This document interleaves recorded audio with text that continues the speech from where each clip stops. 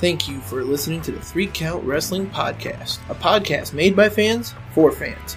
Join me, the Professor Cody Wilson, and stunning Steve Krosniak for news, general topic discussions, predictions, and reviews here on the Light Blue Podcast Network. And now, here's me. It's been a very news-heavy week. Yeah, that's an understatement. So, obviously we're going to leave the big one for last. This week has been nothing but weird implications for the future of WWE. Yeah, that's an understatement. So, let's see here. Our first news story is that if you did not know, Otis from Heavy Machinery, the, spoiler alert, current Money in the Bank holder. Or I should say Otis in the Bank. Oh, Lord. We're going to do this, aren't we? Oh, yeah. Okay. He has dyslexia. If it was, not known to most people. And he did an interview on Chasing Glory. And I think that's Lillian Garcia's podcast. On how dyslexia has impacted his life. Pretty much he goes on to say that it took him 6 months to tell Tucker that he can't read. Oh, wow. Yeah. And I guess there was a story about... There's a story about how he remembers at the finals in college... When he tried going to college, I got this weird pain in the back of my head, and the doctor said I was getting these headaches. I was getting freaked out. I was like, what's going on? You just get this. I don't know how to explain it. The nerves, the tension in the back of your head is very high stress. It's from you trying to read and comprehend, just trying to get that basically. In high school, I had my angel teacher, Barbara Danielson. She helped me through everything, every test. She was my reader. ACT, she was my reader. We just had a great relationship, and she did her best to get me passing for those athletics. Wow. I never would have guessed they hide it well on TV.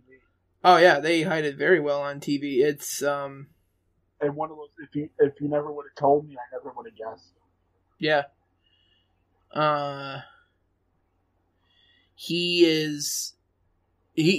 So now knowing this, it's like he could be projected as be a star role model.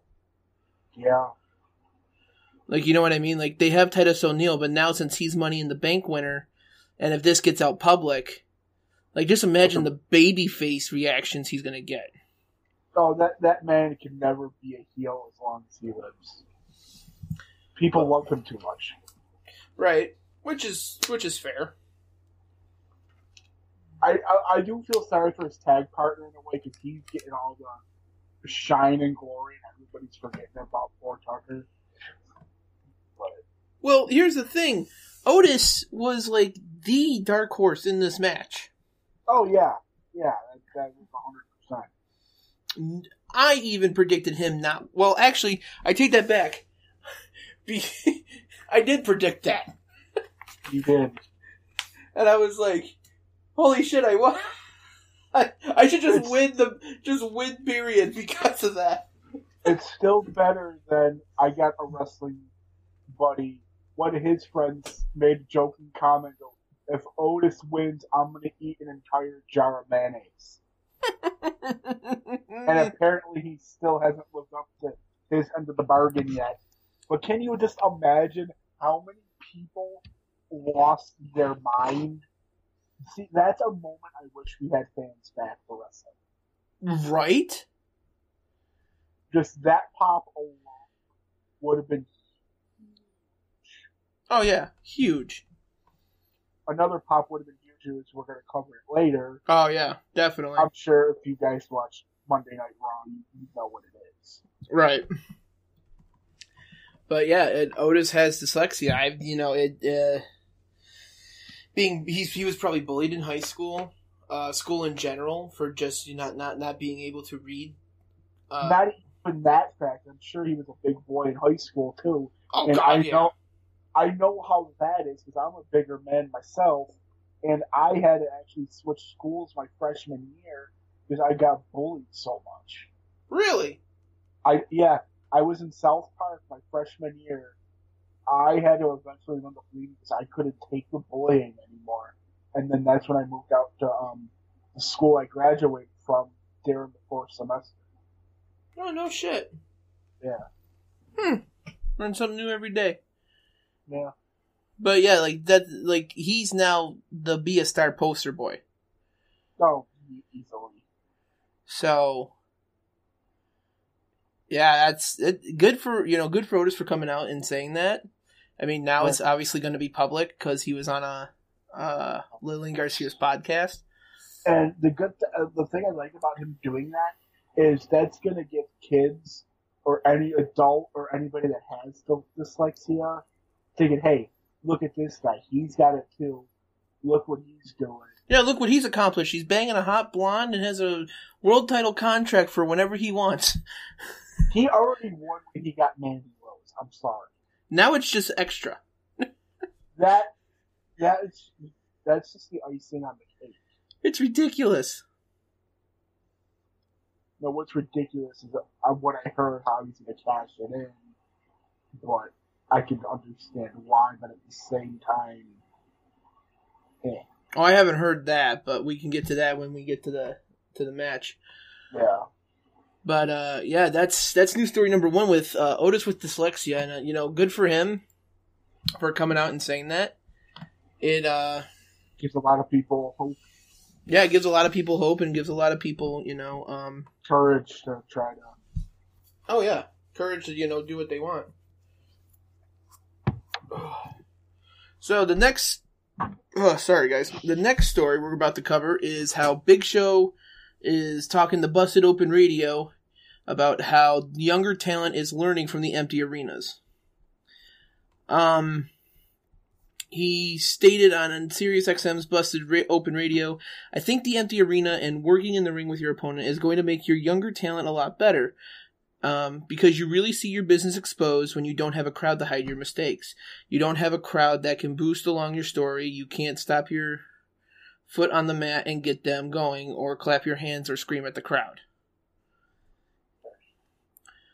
So, and he's right. That's the worst part. He's right, and it's going to make the wrestlers, I'm sure the people listening know that they mumble stuff under their breath. We've all heard him say it. Oh, yeah. Time and time again. But that's going to improve, too, because now we can hear everything. Oh, yeah. You can hear the foot stomps on the mat. You can hear the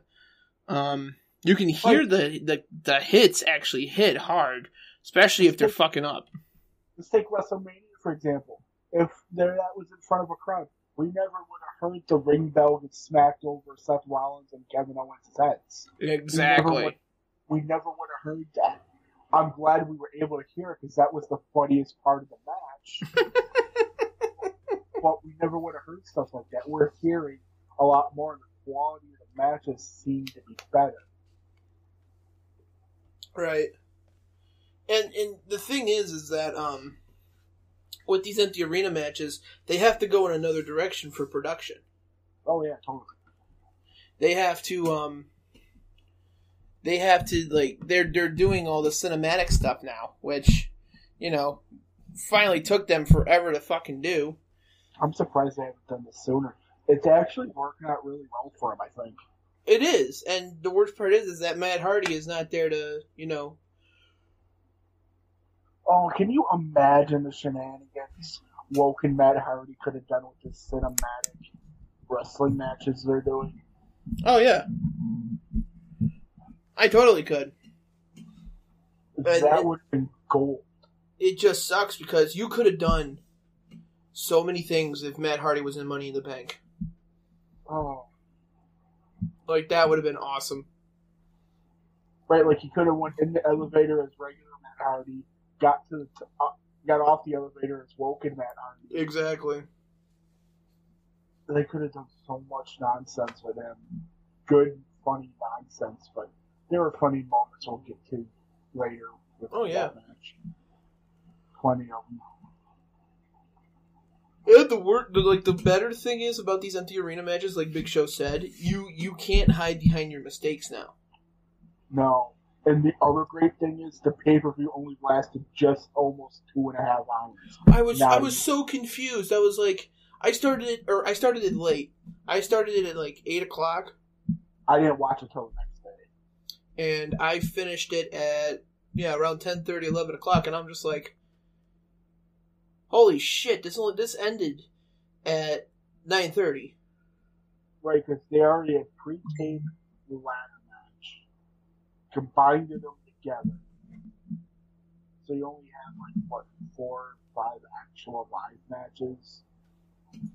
And that was it. 6. You had 6 live matches, because that fucking... We'll get to that when we get there. But, yeah. I mean, and Big Show's right, and here's the thing. I don't know, in Big Show and a lot of the older guys have been saying the same thing on Austin's podcast. And I don't know if you've watched it or not, the Broken Skull Sessions. No. So, Taker, Big Show, Flair, and Bret Hart all said the exact same thing. Less is more. Yeah. I mean, don't get me wrong. I love Ricochet, and I love the fact that he can do a 630 senton. But there's no need for it. There is so no need for it. It looks cool, but that's about it. Exactly. It's like... And these guys don't have that much time to shine. So the fact that they do all these flippy shit... It's like, oh my god. And him, Undertaker, Flair, Hart, when they're all saying, less is more, and they've been in the business, and especially WWE, 20 plus years each. You gotta think back in Flair's day, because he's probably the oldest one of that bunch you mentioned. A cross body block was a high impact finishing move, just like an abdominal stretch. Now that's in the 70s. Right. I just watched the one with Flair. He said in 1976 in St. Louis, somebody did the abdominal stretch as a finishing move. Right. Nowadays, that's just like a rest move. There wasn't no RKOs or curb stomps or friggin' 350 no scope and frog splashes. I don't know. What the hell? It was just like, suplexes, DDTs. Right, Jake the Snake Roberts did a DDT for years as the finisher. Right, Jerry the King Lawler, pile driver, Ric Flair with figure 4 leg lock. Mm-hmm. That was inventive back then. No, he actually took that from someone. Oh, that's right, but still, that was inventive for back then. Nothing like the Gory Bomb or the Spanish Fly. God, the Spanish Fly. Right, Jesus Christ. There wasn't no 450s and moonsaults. Right. Flair talked about how he worked with Andre the Giant. Yeah. And how Andre looks at him and goes, he has him in a headlock. That's ouch. Right, but Andre has him in a headlock, and Flair goes, okay, now what? And Andre goes, hey, boss, we're just gonna walk around. We have him. Let's take it easy. Right. It's like, less is more. You want to save your body for this career. You want to make as much money as possible in this field. Right, and then you got guys nowadays like Jeff Hardy literally beat the hell out of his body with the stuff he does. Yeah, it looks cool. It looks amazing.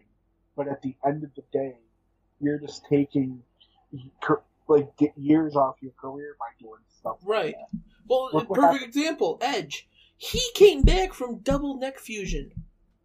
Daniel Bryan came back too. Yeah, and Daniel Bryan was on concussion warning. But still, I mean, the fact that Edge came back after only 9 years. 9 years. Well, the reason he left originally was because they said his C4... Well, he already fused his C5 and his C6. Yeah, I remember that. And his C4 started compressing.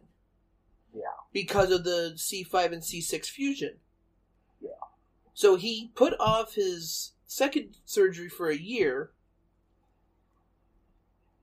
And then not only did they fuse his C4, C5, and C6, they took all the pressure off his spinal cord. And something else that I can't remember what it was, because I just watched his documentary today, too. But still, the fact that he came back at all, even. Yeah, he came back after breaking his fucking neck. Right, he didn't win an Olympic gold medal. Yeah, and he didn't win an Olympic gold medal, but he broke his fucking neck. Literally, in the fact that he's back wrestling on a part-time basis, but even that still. Well, he's pretty much a full-time producer and a, part-time wrestler, which is fine. But the fact he's even back at home. Yeah, the fact that he's even there at all. And I bet you he would even say now, less is more. Oh, yeah, especially because look what he put his body through during them great TLC matches with him, Christian, the Dudleys, and the Hardys. And then the TLC match with him and Cena. Right. I'll still never forget that spear he did off the ladder when the guy was holding the title. Yeah. Straight to the ground. Jeff Hardy holding the tag team title ring. Yeah. At WrestleMania 17 at TLC 2. That spear lives in infamy. Right. That's a long way down. That was, if I did my math correctly, that was at least a 15-foot drop for Jeff. Right. If not more, because the way Jeff took the spear, he flatted out as soon as Edge hit him. So his back is going to take more of a fall than Edge's knees. Edge's knees were probably about 10 or 11 feet high. So yeah, if any of those guys landed wrong, Edge could have blew out his knees. Yeah. Something could happen with Jeff's back. But still, what he did to himself during that time frame with these TLC matches, and that match with him and Mick Foley going to the burning table, stuff like that. Oh my God. It's gonna add up over the years. Yeah. Not to mention he had freaking thumbtacks in the back. I just got a cold shiver on that one. Yeah. Like, every time somebody goes in thumbtacks that's not Mick Foley, I get like, oh my God. Yeah, because Mick Foley's got dumped on so many of those, he probably knows the safest way to do it. Which is not doing it, but whatever. Right. So, obviously,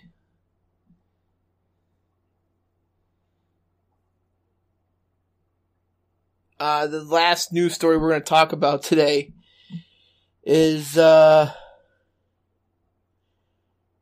Becky Lynch announced she's pregnant on Monday Night Raw. I'm happy for her. What the hell? She seemed really genuine and happy about it. Because that makes sense why she hasn't wrestled since WrestleMania. Right. I guess the baby's due in December, apparently. Right. Now,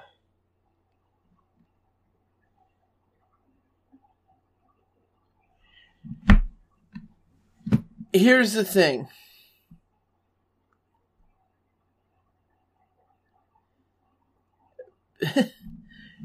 Becky Lynch coming out and saying that she's pregnant. Right. If you're a jaded fan and thinks that this is a work for her to not give up the title to someone,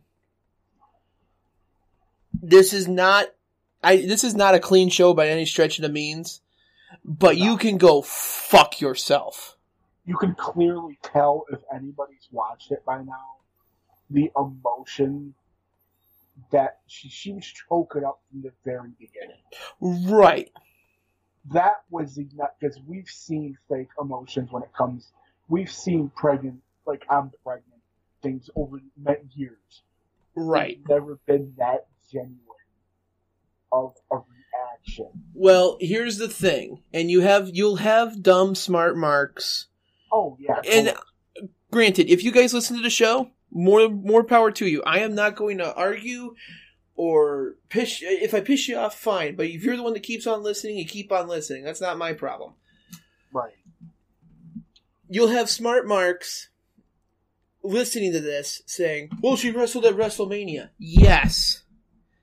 But not everything from WrestleMania was live. Nope. WrestleMania was in the can. About 90% of it a couple weeks before it actually was in the can the week or two before. Right. So, and I guess she was taking like test after test after test until she got one that actually clearly said those digital ones that literally say you're pregnant or not pregnant, not with the lines. Right, exactly. And everybody's going off this post that wasn't, like, at first I thought it was from her legitimate page, but it turned out it wasn't, saying that it looks like these rumors got squashed and was showing a false pregnancy test, but somebody pointed out that's not her real page. And that's why these smart, like you said, these smart marks are going off that too.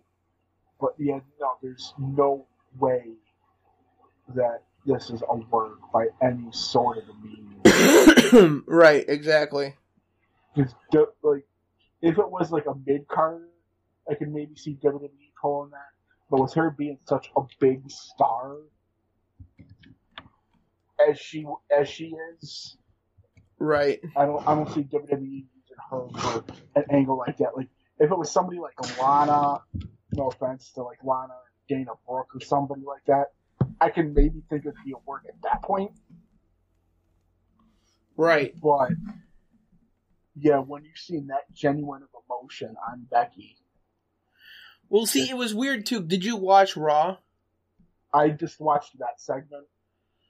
Well, the whole thing of Raw was when Becky came out, she was holding the briefcase. Yeah. And I'm like, wait a minute. Why is she holding Asuka's briefcase? What's going on here? Everything became clear once Asuka came out. She opened it up. Well, she said I had to go away. So I'm thinking, oh, she's injured. She's not going to be able to defend the title. So they're gonna retroactive the title from Becky to Asuka. They're just gonna transfer the title from Becky to Asuka with no pin attempt or anything. Just here's you cash in. Here you go. Yeah. So be it. So I'm thinking she's injured. Right. That's what I thought originally. And then, especially with the way she was crying. Right. And then she opens the briefcase and says that the Money in the Bank match was not for a contract, it was for the belt itself. And I'm like, okay, so she's injured. So there's something happening that she has to be away for at least 30 days because she can't defend the title. And Asuka's dance acted like there was an actual audience there was hilarious. That was great. Oh my god. She became an Insta face right there. That was great. She can't be heel anymore. The way she reacted to that whole segment was so genuine. Mm-hmm. She can't go back to being a heel right now. Right. Just way. And then when Becky, when she came back into the ring and Becky goes, now you go on, be a warrior. I'm going to go be a mother. My jaw dropped. Right, so I had the same look Asuka had on her face. I was like, what the fuck? By the way, the memes that are coming from this... Oh, they're gold. They are gold. This is good shit. Just, I seen an article on Facebook from Kayfabe, whatever, going, Becky Lynch announces pregnancy. Here are the 5 possible candidates. Here are the 5 possible fathers. Kayfabe news. It's a thing. Yeah, I don't know if it's woke culture or. No, it's a totally separate. Oh my god! Culture and alcoholic. It's just basically takes a simple thing that happened, blows it way out of proportion for comedic value. Oh, yeah, definitely. Without a doubt. No, it's just... So, now... Here's the thing. Asuka now has made more history than Bayley. Right, she's a now Grand Slam champion. More than that. Yeah. Bayley is one of 2 women now to win the Money in the Bank, Raw, SmackDown, NXT, and Tag Team Women's Championships. Asuka has one more thing on Bayley. That 200 some odd day undefeated streak. No, she won the first Women's Royal Rumble. That too. Asuka is the only woman in the company to win every accolade you can as a woman. Right. Well, besides going for men's championships, you smart marks, but that's besides the point. Every women's accolade that they can possibly do in wrestling and WWE right now. I'm still waiting for them to do like a Queen of the Ring or something. Right. Which would be awesome. I could see that happening within a year or so. Oh, yeah. And then having Asuka being she is the woman in WWE. Right now, yeah. When you put, besides the fact that Charlotte has 11 title reigns, and that Charlotte is a Triple Crown champion in NXT, Raw, and SmackDown.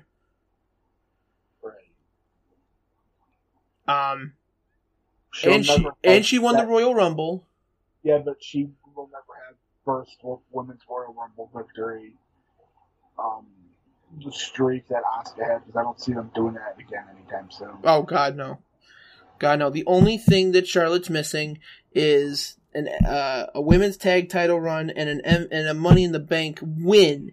She has been cashed in on twice.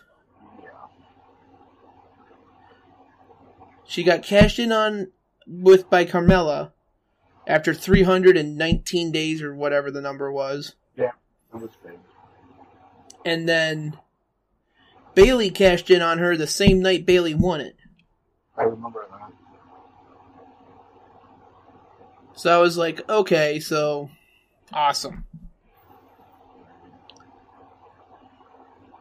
But so yeah, no, so for Asuka to literally say that Asuka is the woman in WWE right now, you can't argue it. She's won everything. Plus, the cherry on top, she's got a very successful YouTube channel. Which is mind-boggling. Her YouTube channel, guys, you gotta go check it out. It is the most Japanese thing I've ever seen. Okay, let's try not to be racist. No, I mean that in a good way. I mean that in a tone, the giddiness she does, the laugh, just everything. She is just so giddy, full of joy. So, if you're in a sad mood, watch her YouTube channel. Yeah. Wow. Yeah, but congratulations to Seth and Becky. They deserve it. I hope the kid comes out healthy. I wish nothing but the best for all of them. And I just want to point out one more thing.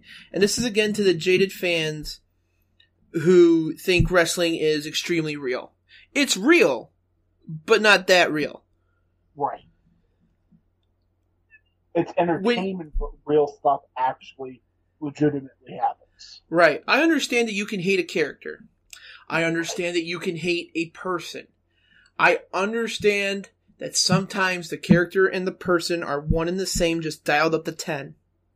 Right.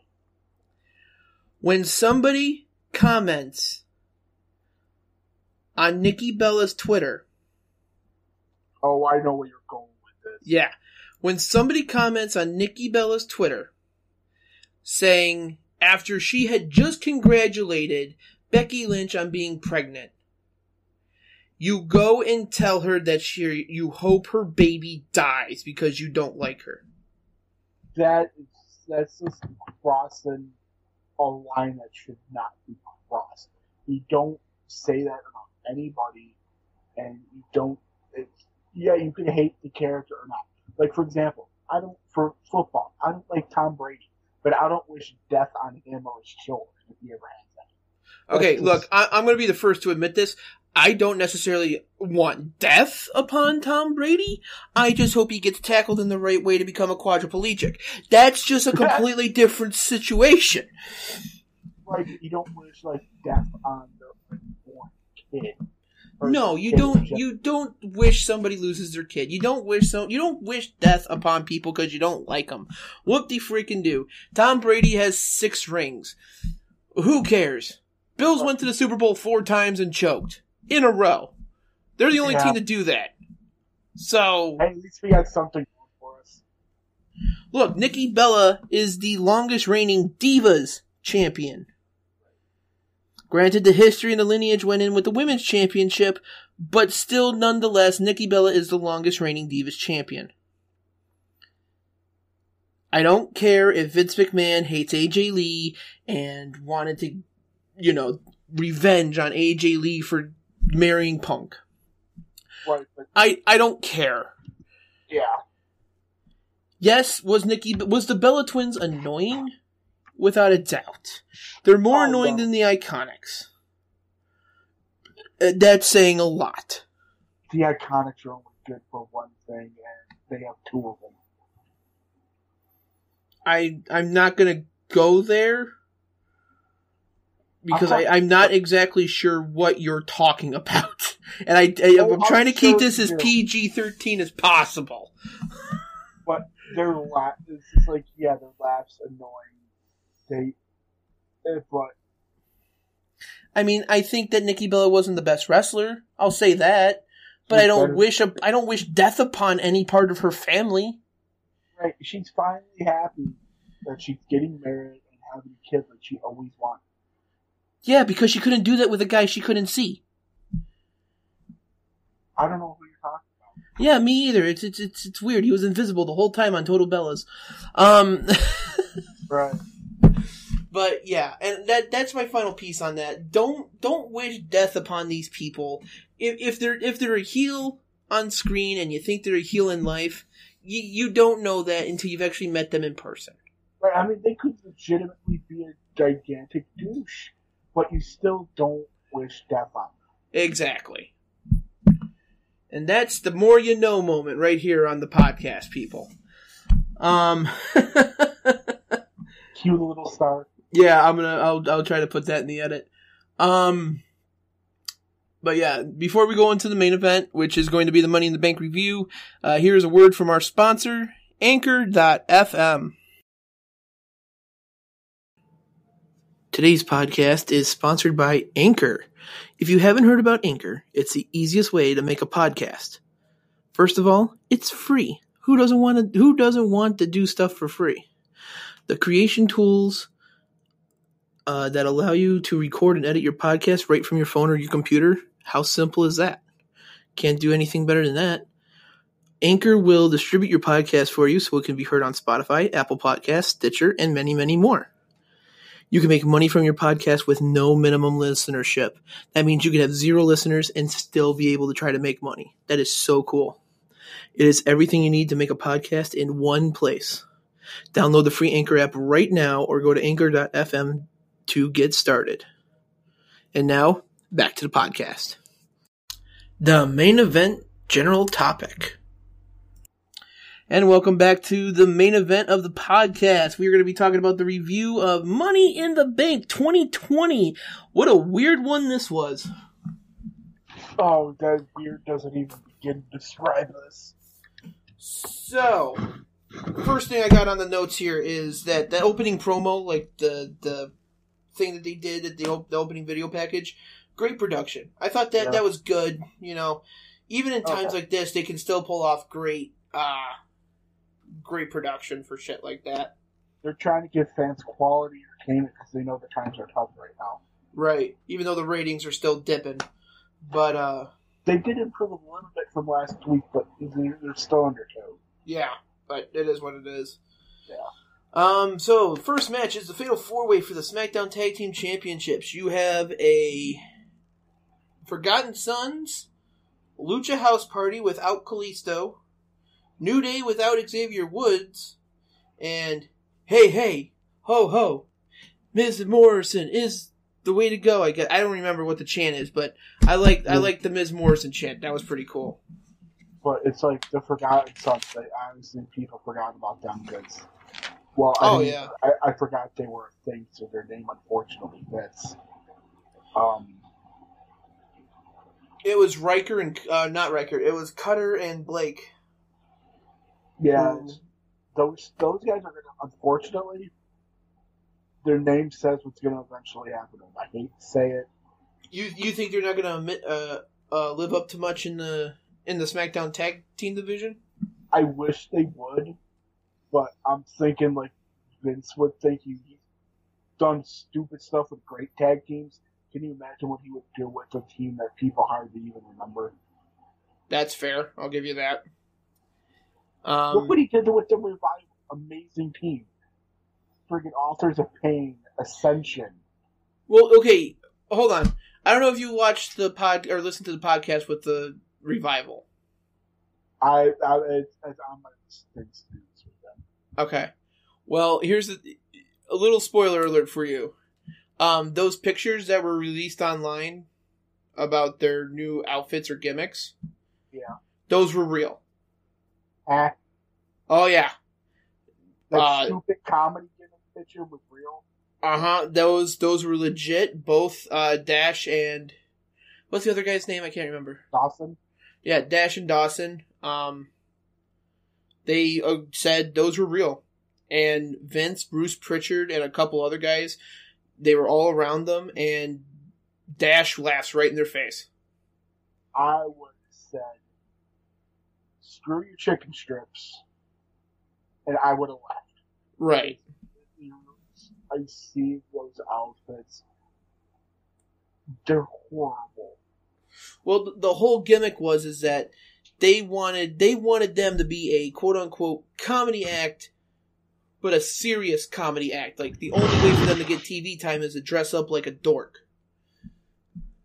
So basically, they wanted to make a really good tag team that can legitimately wrestle and make them look like a bunch of idiots. Pretty much. Because those guys could actually work if anybody has watched them on NXT. Right. They just should have went back to NXT. Yeah, that's one opinion.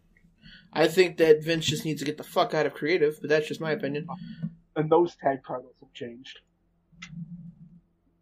Oh, they did? Yep. Well, neither here nor there. We don't do NXT reviews just yet. I know. It's one of those random thoughts that popped into my head. Right. Beginning of the match was great. They did some good high spots, some good tags in and out for everybody. Forgotten Sons, very heavily focused on this match. They were. Some good spots was the front flip Spanish fly from Morrison on the Great Metal Leak into the pile of people.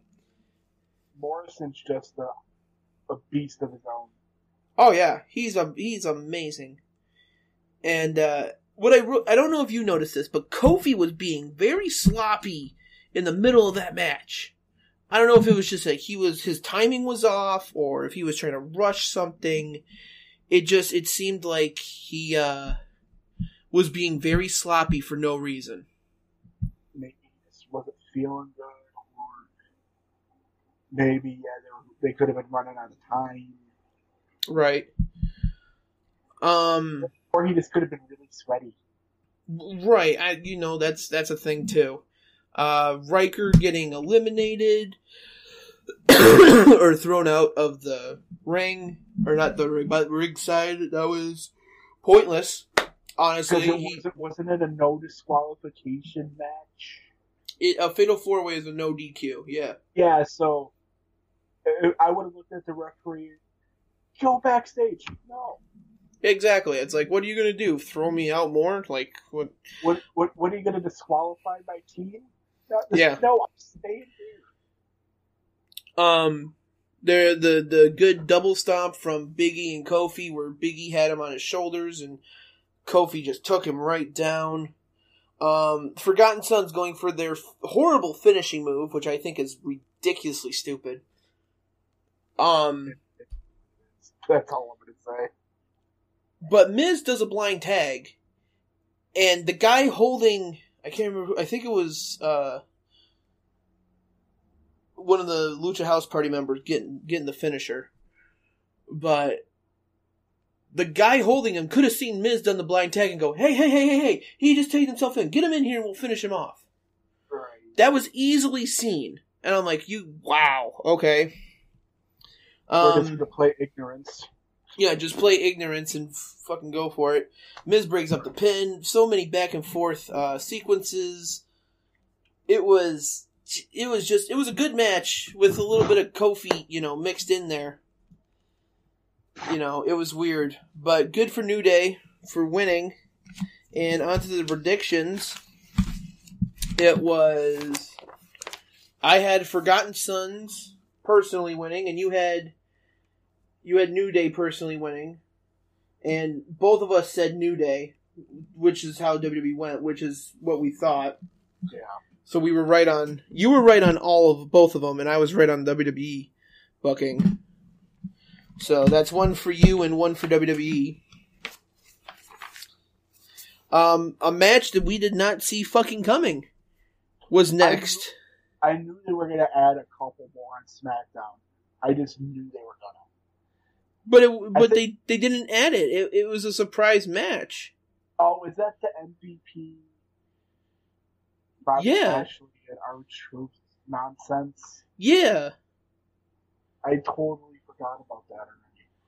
Now, here's the thing. R-Truth coming out like a soldier and doing his rap the entire time with no audience. That was funny. That was good. R-Truth is his comedic gold. Oh, he is God. I can't believe the guy's in his 50s. I still love, I think that the one time he won the Royal Rumble match, thinking it was the Money in the Bank ladder match. that was a good moment by R-Truth. Or Little Jimmy. Yeah. So, yeah, Truth comes out, and then MVP comes out, and I'm thinking, okay, cool, surprise match from Raw, because I was looking over the card. It was SmackDown heavy. Holy crap. Which don't happen often. Right.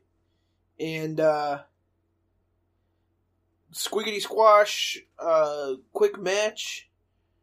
Lashley just took Truth to the fucking cleaners. And Jesus Christ. It looks like, as far as right now, it looks like MVP matching Bobby Lashley. I'm okay with that. Let MVP fucking get a new stable. Oh, that'd be great. He already has that tag team of Thorne and, whatever the other guy name is. Yeah, I can't remember either. He has them, and now he's gonna have Lashley on his side. Jeez. Yeah. And I mean, honestly, I'm okay with that. Like, let MVP get a stable going. Let him be a mouthpiece. Like, he's a great wrestler, but he's a better mouthpiece. Oh, he's such a better mouthpiece. Hell, is he a better mouthpiece? Oh, by far. Yeah, next match, Bayley versus Tamina for the SmackDown Women's Championship. But before the match started, and I like this, Bayley was in the back singing to the Money, Money, Money. And I thought that was funny. I forgot about that. And then Charlie Caruso comes up and... or was it Charlie? I don't remember who it was. It's one of the female reporters, and they don't get named anymore. They're just female 1 and 2. I just know Charlie Caruso and Kayla Braxton. That's about the only one. Yeah, Kayla Braxton, I think is who it was. She goes up to them and says, "Well, Sasha, we see that you and Bayley are have each other's backs, or supposed to have each other's backs, and." Does Bayley blame you for the loss from Tamina on the tag team match last week? And Bayley doesn't even let her, say anything. Oh, they are so setting up for Sasha to screw Bayley over. Oh, they have to. that's been clear as day since friggin', I think it was WrestleMania when they had that interview with Sasha. Yeah, it was WrestleMania. Mm-hmm. They've been setting it up since then. It's going to happen, I'm guessing, around SummerSlam. Ugh. I don't want to wait that long. They might pull the trigger at Backlash. I'd be happy with that. And then, because they're setting it up for that. Right. It's clear as day. Yeah, I have a lot of notes on this match, it looks like. Oh no, my bad. It was, crap, what was the line that Corey said? There was a line that Corey said, and I can't remember what it was.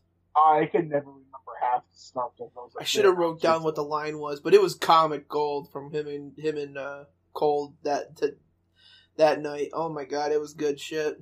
But the finish of the match was another roll-up, if I remember correctly. I'm thinking of. I think so. I could be wrong. But anyway, I watched this thing on a wrestling YouTube channel. The one dude said there's been like 31 or 30 something roll-up pins so far this year. Oh, wow. Already. The fact that the guy does that big of a statistic research is good for him. Well, he does. It's culture, and they do like ups and downs. And roll-ups have been so common lately. I guess they just started to do a tally. Interesting. But there's been 30-something of them already. Right. I saw that Tamina was looking very well in the match. Oh, yeah. She was selling her leg very well. I thought that was good. She's a good seller. That's good. That's good to see, because I've seen a handful of Tamina matches. I'm just upset that they didn't pull the trigger with her. Because what was the point of all that build-up? Right. It was just, okay. That's the other reason why I'm thinking they're really setting up for Bayley and Sasha. Right.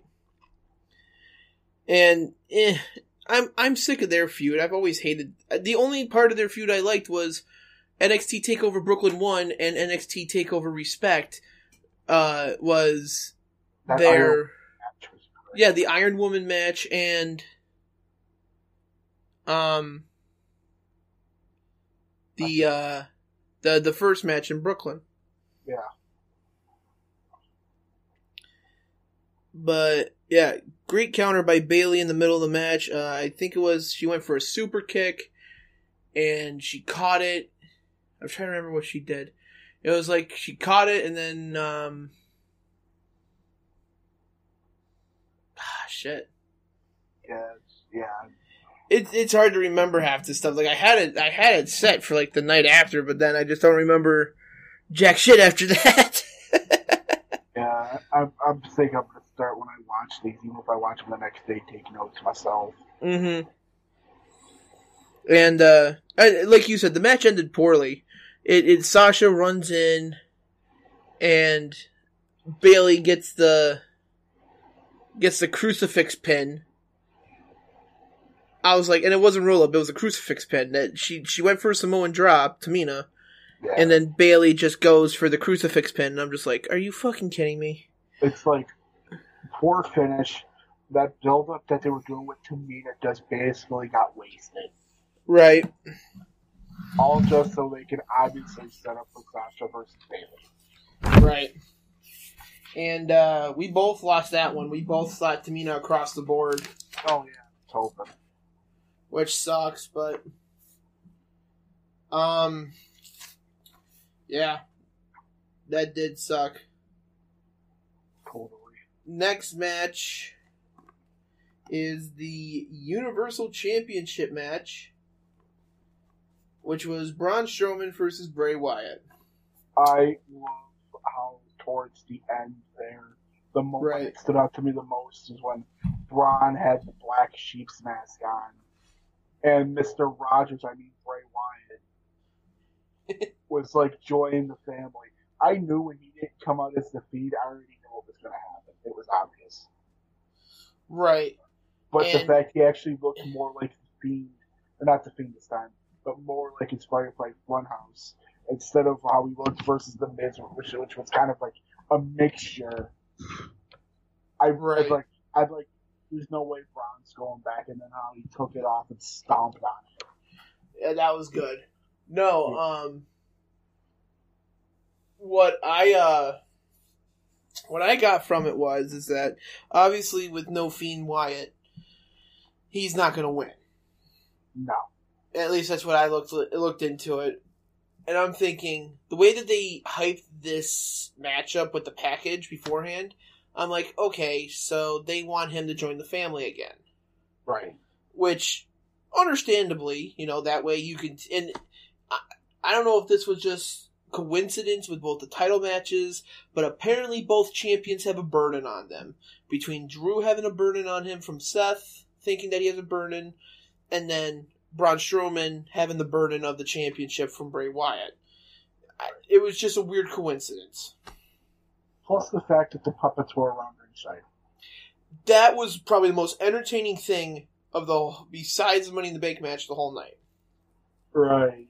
It's just, I love the Mr. Rogers side of the feast, Bray Wyatt. It's just so great. Now, I don't know if you were catching this in the match itself, but when Huskus the Pig came out, I got creeped right the fuck out. I'm like, what the fuck? Like, what the hell is going on here? I don't think I really,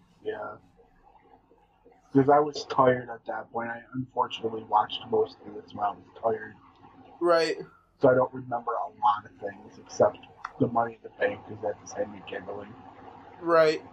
But, yeah, it was just weird. And then you see, like, this remorseful side of Wyatt, like, I don't want to hurt you, Bray, but you need to come back to the family. And I'm trying to tell him that he can come back that you can come back without having him to, get involved. And I'm thinking, so he's talking about the Fiend in the third person. Which I like how they're doing that. Right, but he's like, he's saying that, like, through the match, you can see that he's trying to convince Bray convince Braun to come back into the fold so that I don't have to, so that he doesn't have to get you back into the fold. It's more like, join me voluntarily, or he's going to make you join voluntarily. They're going to set up the Fiend to take on Braun Strowman. Right, which is all fine and dandy by me. I'm okay with that. But it's just that finish, you talked about it. It's like he just comes up with the black sheep mask. Don't know where the hell he got it from. Right. And then he's like doing his normal shtick that he was with the black sheep mask, took his merch off, hugs Wyatt, gets him into a false sense of security, and power slams the poor bastard. Yeah. And I like the ending of the match, because when Braun's up at the top of the ramp, you see Wyatt in the corner, like, pissed off, and you just see flashes of the Fiend. Right. I'm just like, okay, so they're definitely not letting this feud go. No, I knew they weren't. And yeah, it's just it was an entertaining match, to say the least. Yeah. And for that, the picks were, I think I personally had Bray.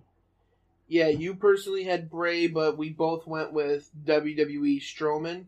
Yeah. And I personally went Strowman. Yeah.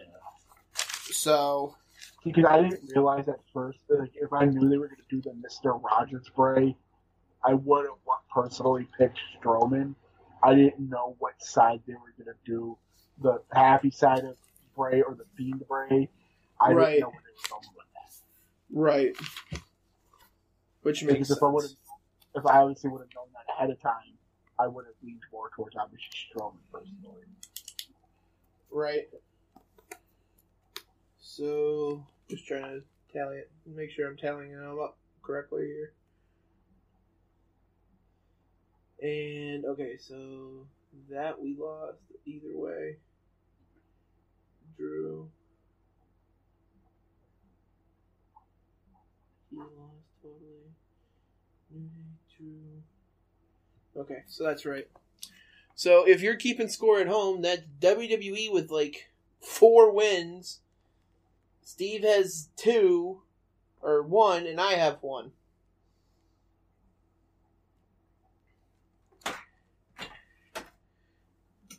So yeah, it's so the fact that I picked Strowman all the way, and you picked Wyatt personally, and Strowman as WWE as a WWE pick, that kind of switched the tide up for us a little bit between you and me. And then the next match is the Universal title, if I remember right. Yeah, no, that was the Universal title. I thought that was the WWE Championship. Yeah, WWE Championship between Drew and Seth. Which Seth's got new music. That was like highlighted in my notes here, is that Seth's new music is like dripping gold. It sounds like it came out of an RPG video game. I'm fine with that. So am I.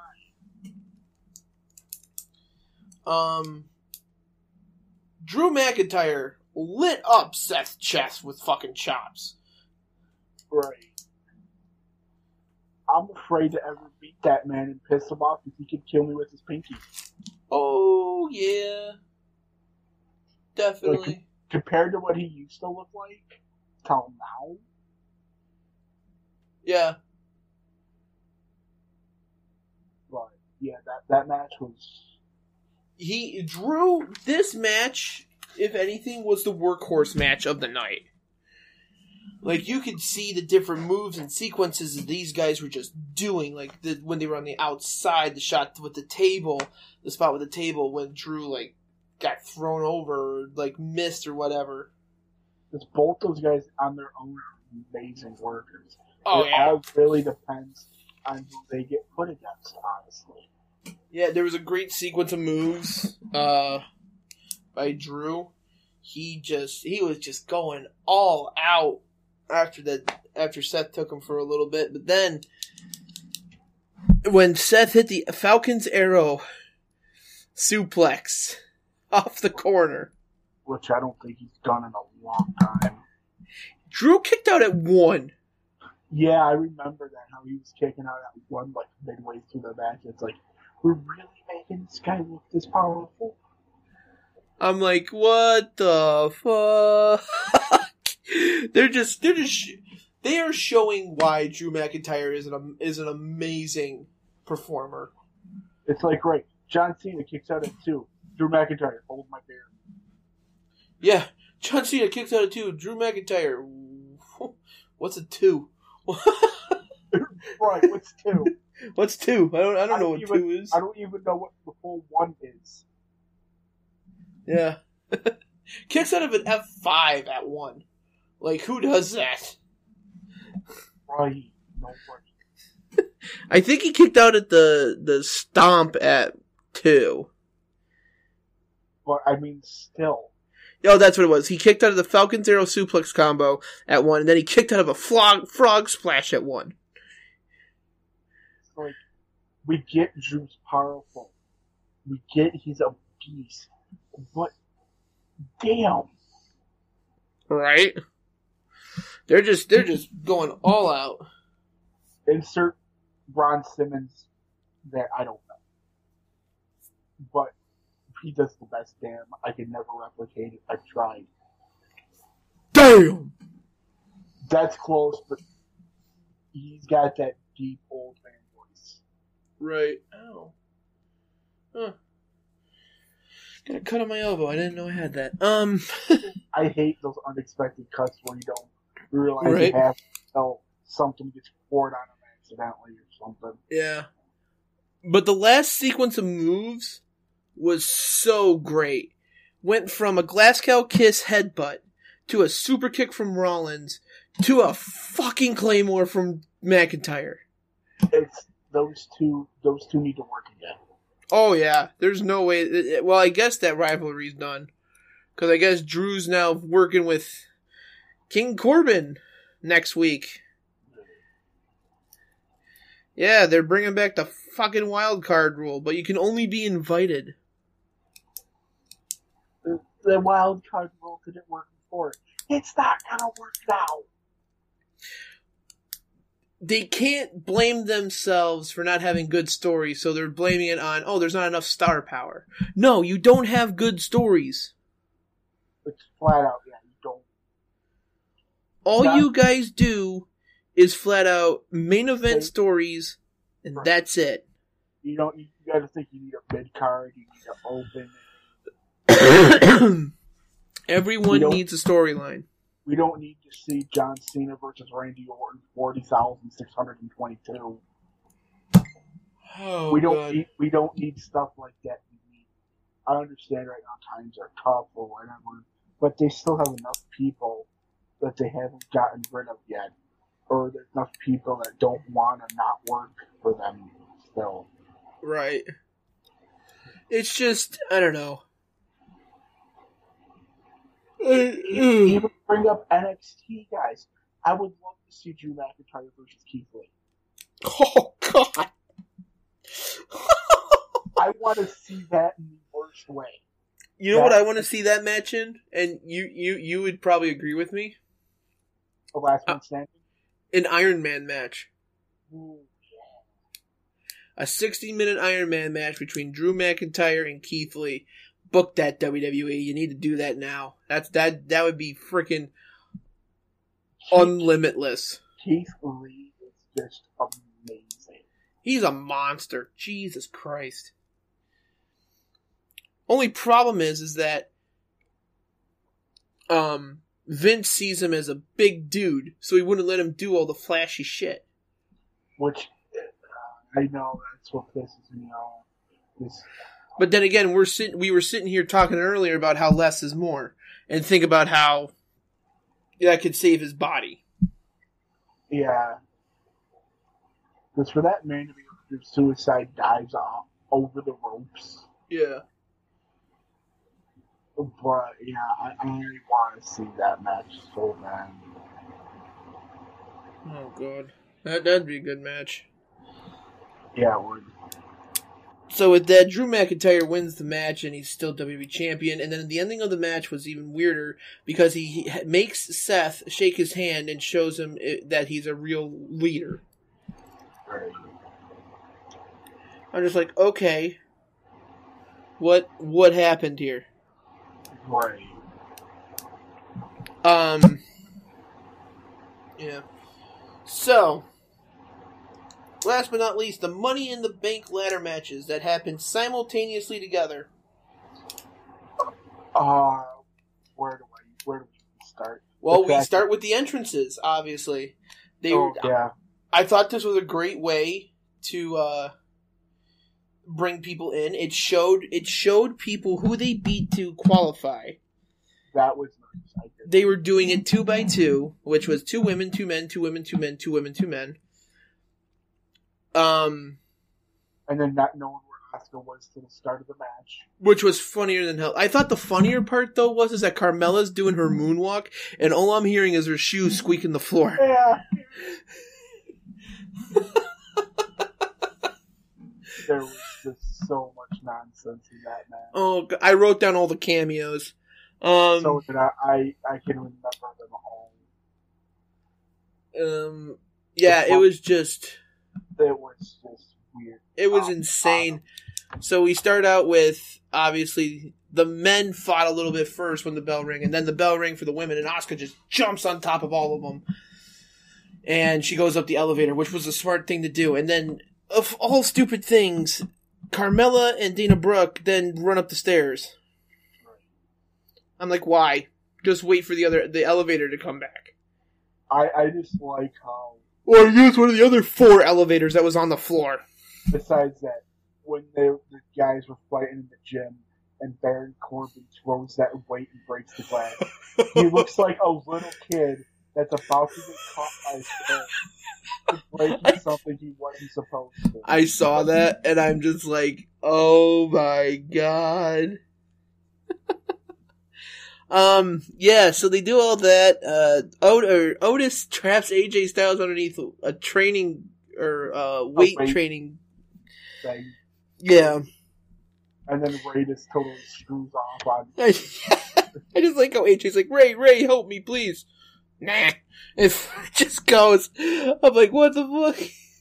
And then I think they went back to the women. Yeah. At this point where Dana did her first stupid moment of the night, where she grabbed the briefcase. I think that was a bit later. But yeah, that was later. After the whole thing with AJ getting trapped, it went to them finding or trying to find Asuka, but they're all fighting each other. And the elevator actually opens and Asuka sneaks off, and then Shayna Baszler, I think, was the first one to notice her. Yeah. First cameo of the night, for no reason whatsoever, was Brother Fucking Love. Had so much spray tan on his face, it was ridiculous. Oh my god. I could leave it to Vince to have some kind of potty humor. Has to. Everything that he does has some sort of shit humor. I think the next cameo You told me who the next cameo was, and now that you said that, I was like, okay, that makes sense. Oh yeah, I love that little segment when Daniel Bryan was doing the yes kicks and Otis was going, yes! Yeah. But yeah, that was funny. The Doink the Clown thing, that was actually Noelle Foley's boyfriend, because he actually is a professional clown. They just gave him the signature Doink the Clown green wig. Yeah, they just gave him the Doink the Clown wig, which was fine. If it wasn't him, then he's got a twin. But I'm not 100% sure, I'm like 95% sure that was Noelle's. Right. Yeah, that was just so dumb. And what I liked about what they did with AJ is that they were doing continuity.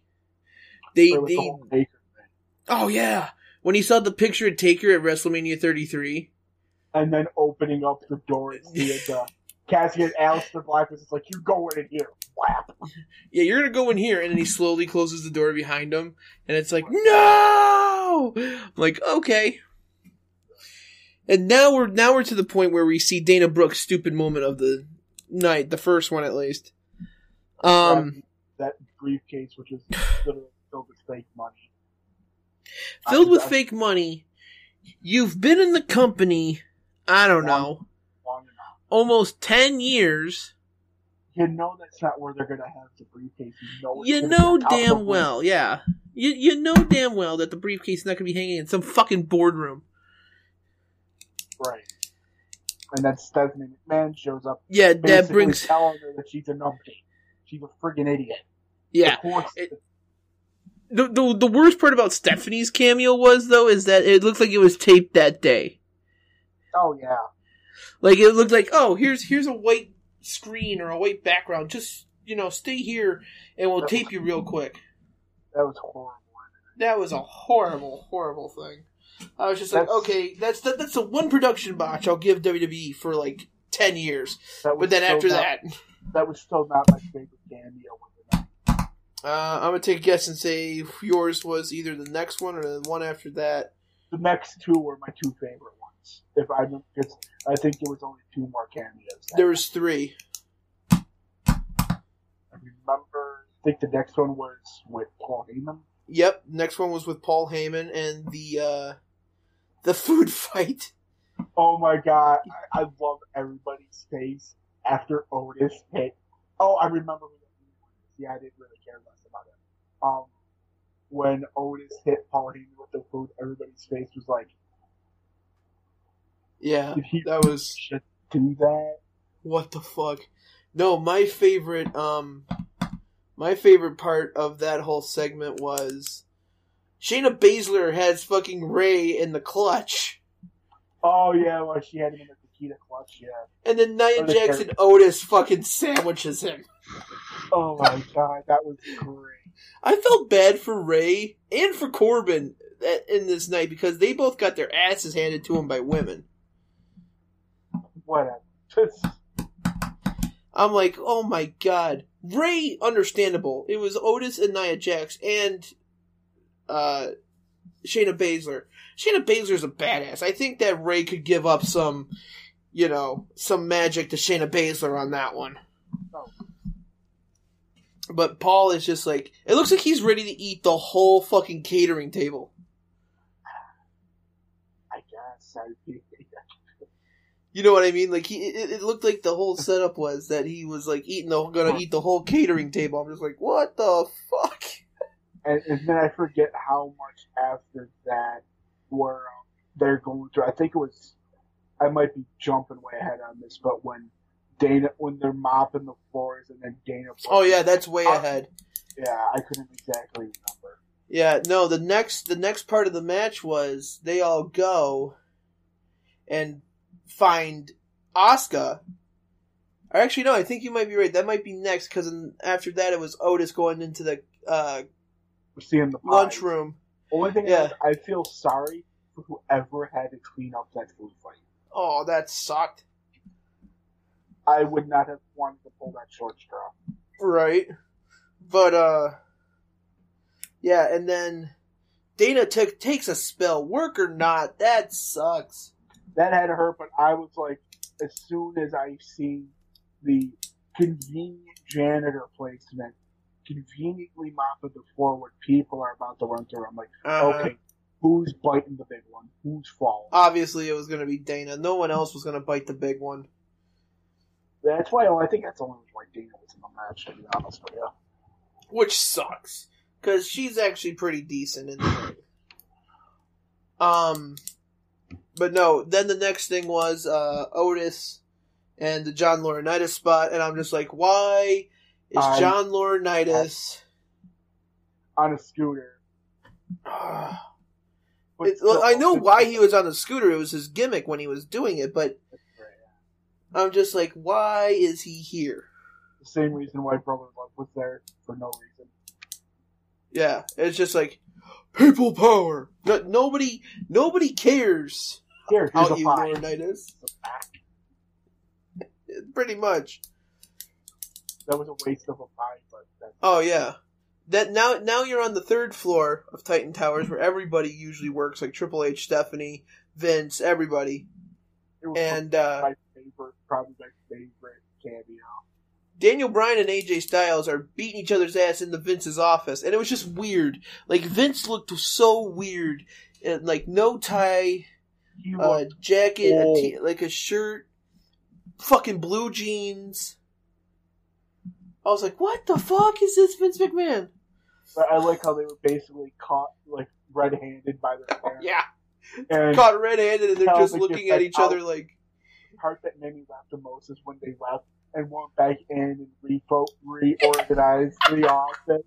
And then they left again and they took a few seconds. They looked at each other and paused like, did that really just happen? And then they continued. Yeah, that was good. Oh my god, that was so funny. Favorite cameo of the night, and I'm glad they did that. Now, here's the thing. After this, we go to the actual Money in the Bank matches. Which lasted not even like 5 minutes. Oh yeah, each. If not together. It was like a good 5-6 minutes together. Because we start off with like the women getting up there first. Right. And now there was another cameo, but we'll get to that when we talk about the men's side of it. Right. So the women are already up there, and it was Asuka, Jax, Carmella. I think Lacey Evans. Oh no, Lacey Evans, Nia Jax, and Asuka. The other three were disposed of on the way up to going to the briefcase. So there's only 3 combatants left of the match. And out of those 3, I honestly thought Lacey Evans was going to win. Right, and then as they were, Asuka was climbing up the ladder, and King Corbin, by the time, after the women had a few minutes, once King Corbin finally got, I think he might have been the first guy to get up there. Right, he was the first guy to get up there, but this is what the confusing part of the match was to me. Asuka's climbing up the ladder. Corbin climbing up the ladder, telling Asuka no, like waiting for, like he wants her to wait or something. And Asuka just kicks him right off the ladder. That's what I was just about to get to. It's like, he's not a female. He's not going to hurt your chances of winning the women's. Right. So I'm trying to figure out, they're not fighting for each other's briefcases, so why not just let him climb up the ladder? Right. And at this point, you know, Rey Mysterio and Aleister Black came up, Otis, and that's when Baron Corbin yeeted two people off the roof. Quote unquote.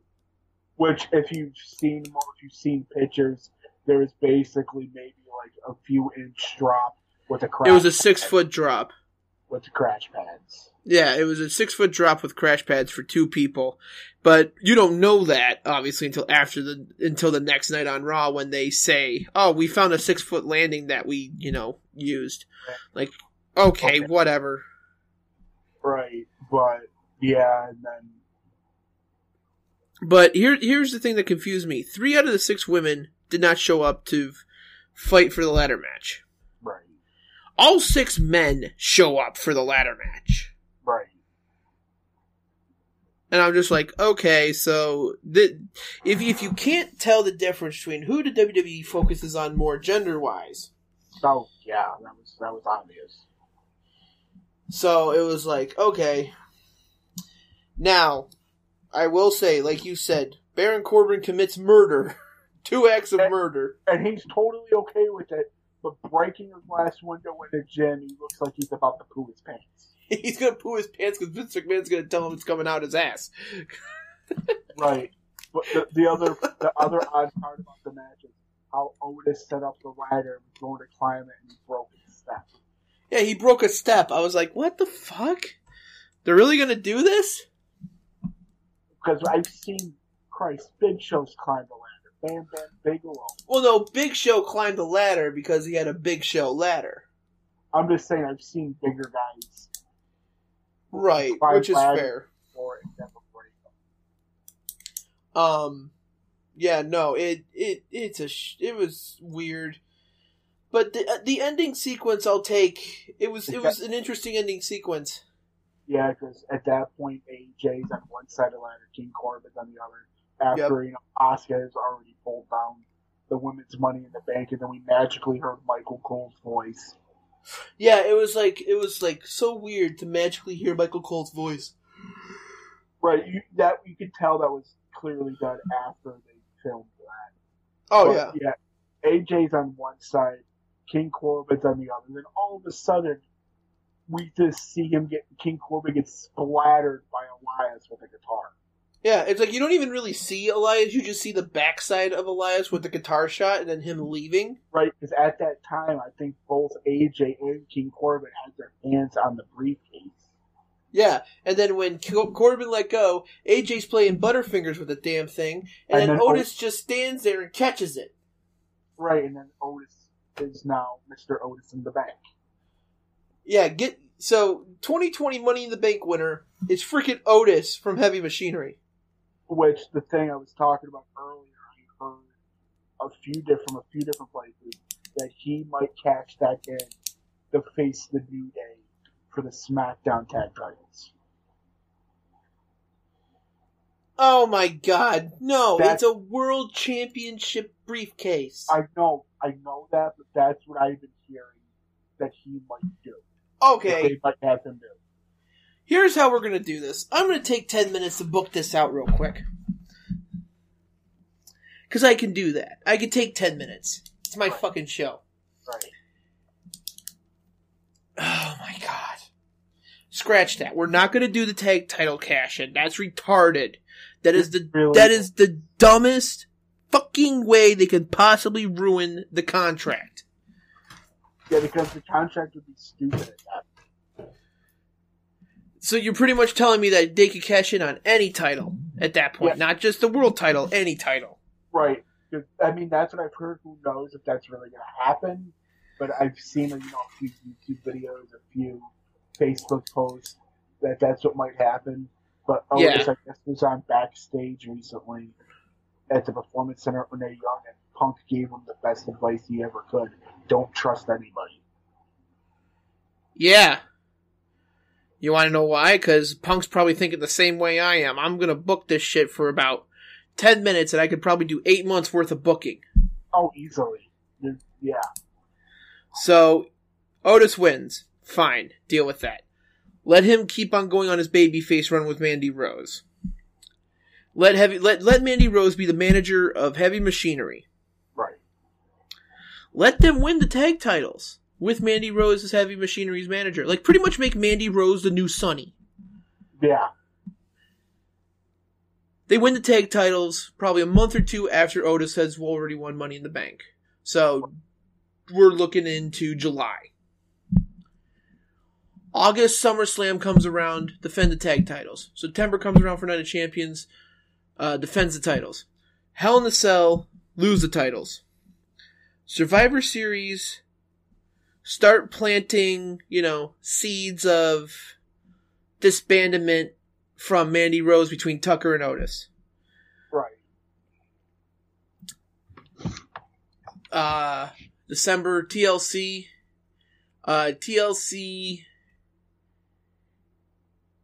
We'll just have a break there for TLC.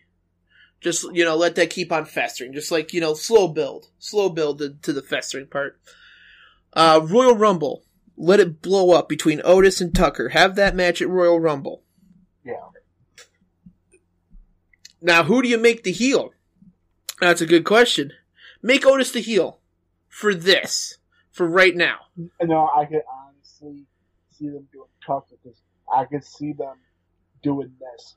Tucker is getting jealous of the push that Otis has been getting with the Money in the Bank contract. See, I'd go the other way.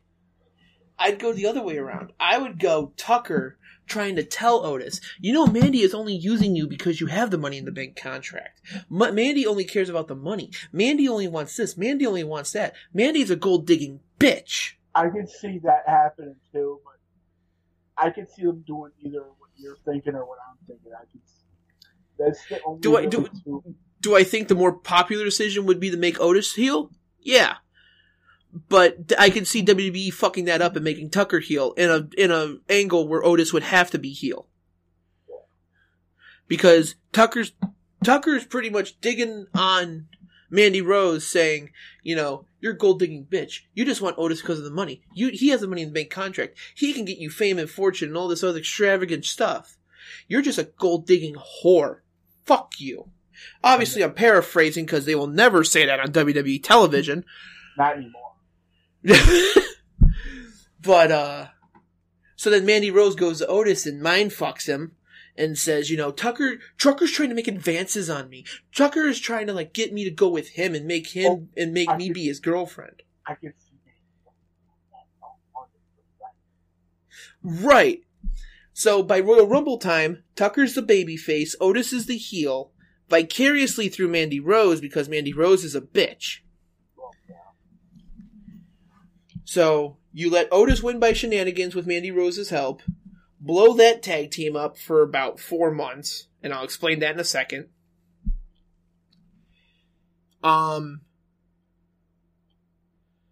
So, what's after Rumble? It's a couple of them, right? Yeah, Chamber. It's Chamber and then Mania, right? It used to be Chamber, Fastlane, and Mania, but I think they got rid of Fastlane. Oh, thank God. But that's what it was for a day. Yeah, okay, so we'll just say it's Chamber and then Mania. So Chamber Elimination Chamber. Okay. Chamber. At Elimination Chamber, you put Otis in the number 1 contenders match for whatever title didn't get the Rumble winner. So in this case, since he's on SmackDown, we'll make the Royal Rumble winner Raw again for the 4th or 5th year in a row. So the SmackDown number 1 contendership, or no, for the WWE or for the Universal Championship, have Otis in the match. I would say have Tucker in the match. Or there you go. Okay, yeah, we'll do that. Have Tucker in the match. I'm not saying make the fucking Universal Champion Tucker. I'm not gonna do that. Because that's stupid. Yeah, they would never do that. They would never do that. Do I think it would be great storytelling for this into the Mania and then having them reunite at Mania? Yeah, I think it would be a great storytelling arc. But guess what? WWE ain't into storytelling right now for no goddamn reason. They just take a bunch of ideas, throw it in a wall, and see what sticks. You know that episode of South Park where they make fun of Family Guy for how they make episodes? Uh-huh. That's how WWE's doing it right now. Was that the thing with the doll? That was the manatees. They were, and the balls, and they're just like, they pick a ball, throw it in the machine, and it's like, this, that, and the other thing. And then they make an episode about it. It's like, okay, whatever. Oh, yeah. It's some of the stories, I could swear that's their thought process. Right. So, I'm going to go back with my original plan. Let Otis be in the number one contendership for the Universal Championship. We'll say the Universal Champion was a one-on-one match. And then the number one contendership for Universal Championship will be inside the Elimination Chamber. Now you have Tucker. Now you have Otis. Put those two together. You know, make it like a tag team thing. Like 3 tag teams have an individual chance of being number one contender. Big E and Kofi Kingston. Tucker and Otis. And for shits and giggles, Miz and Morrison. Yeah. Let Miz win the number one contendership for the Universal Championship. I'm liking that. Now. Or no, I take that back. Morrison. Let Morrison win the number one contendership. Either way, I was good. Right. I can't do it with Miz because he already has a wife, and it's already been kayfabed on TV that he has a wife. So I'm going to go with Morrison. Let Morrison win the number one contendership for the Universal Champion. I don't care who the champion is by Mania. Morrison wins the championship.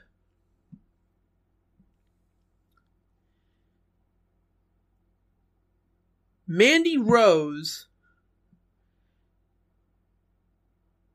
is now with Morrison. Or no, let me back that up. Mandy Rose sees Morrison as the number one contender and sees he could probably get me more fame and fortune. He could probably do this. He could probably do that.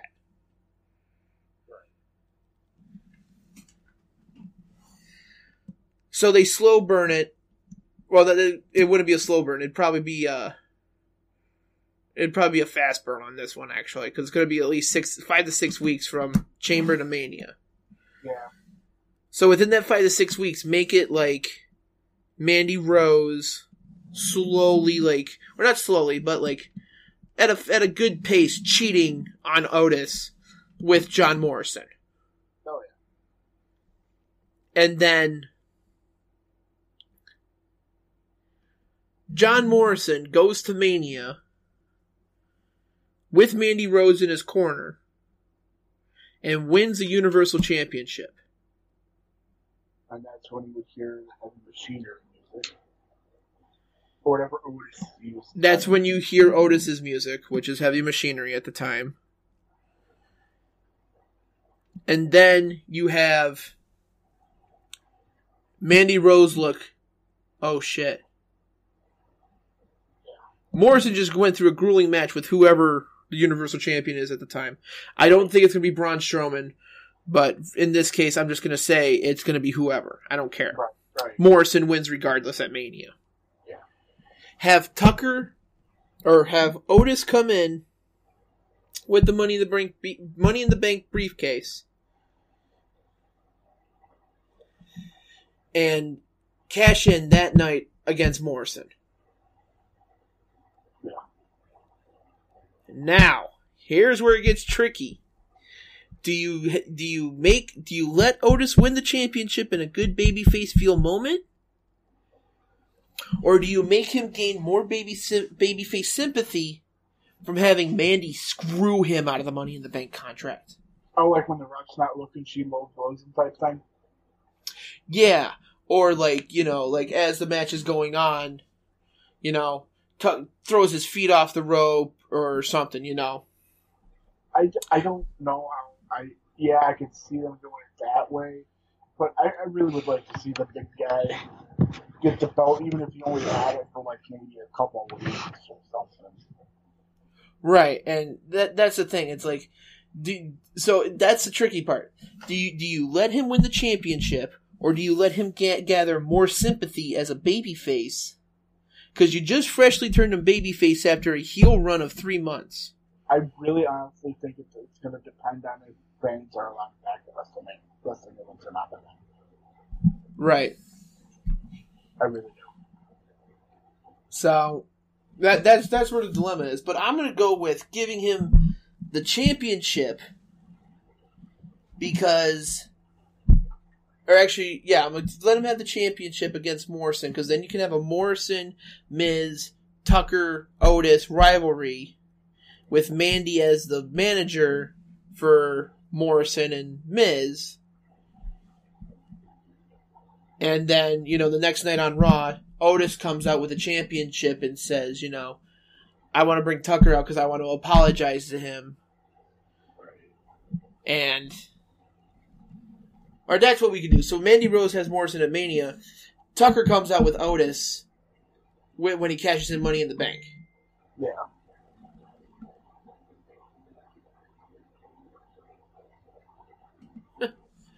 Okay, so that's what we'll do. We'll have Tucker and Otis back together at Mania, have him apologize the night after he wins the championship, do a whole Kofi storyline with Otis, like let him run with the title for about 5 months, and then, give it to another person, whoever wins Money in the Bank that year. Yeah. So you've now created a heel persona in Mandy as the new Sunny. Yeah.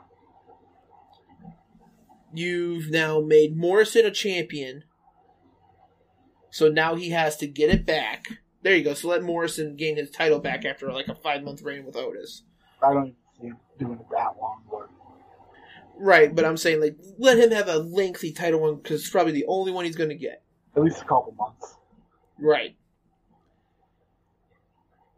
Morrison gets it back, and it's team versus team for the singles championship. It's like Tucker in the corner of Otis, or Otis in the corner of Tucker. Which they've done stuff like that before.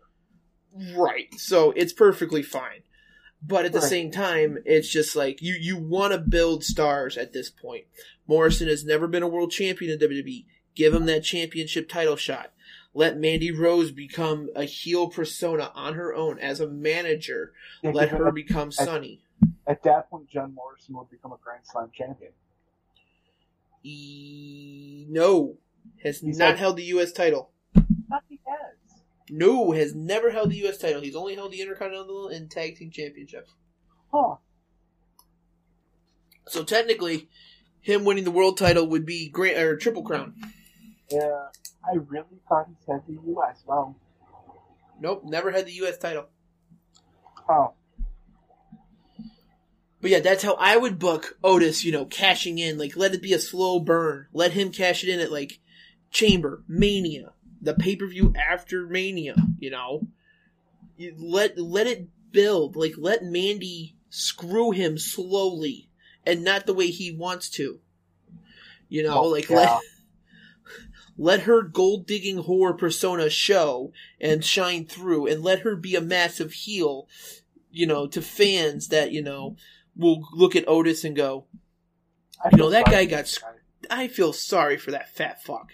He got screwed over by a hot, gorgeous blonde, and, it sucks. You never want to see that to a friend. You never want to see that to your favorite wrestler. But yeah, just let that be a slow burn, slow build, break up Heavy Machinery for like 2 months, 2 or 3 months, bring them back together, let Tucker have a short singles push, you do what you gotta do, I guess. Yeah. I won't go, I mean, obviously I haven't gone into too much detail, but I just want to do the keynotes, because it's like, that's how you should do it. Let the detail be between them. Don't try to make the detail all the way up. Just do bullet points for what you want to happen for the months to follow. Right. Oh, boy. But with that, the show is over! So, that was our review of Money in the Bank. Out of a grade of 1 to 10, Steve, what would you give it?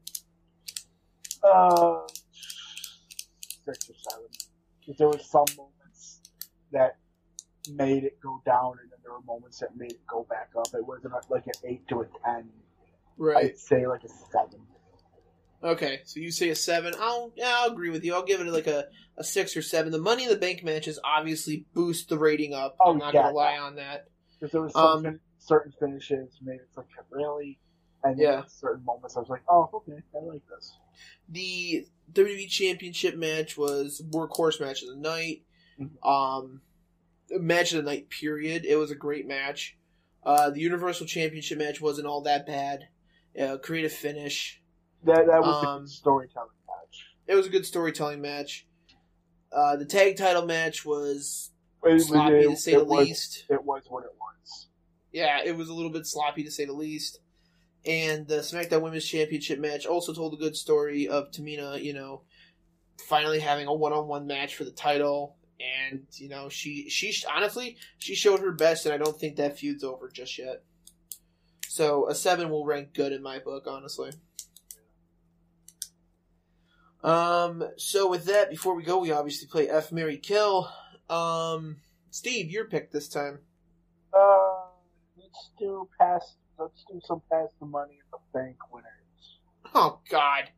Okay. Yeah. Let's see. Edge. Damien Sandow. You fuck.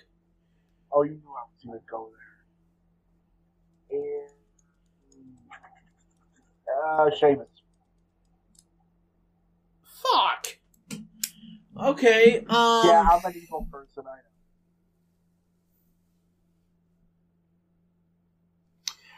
Shoot Sheamus in the back of the head, execution style.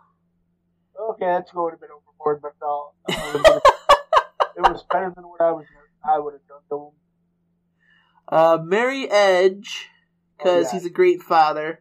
That's an understatement.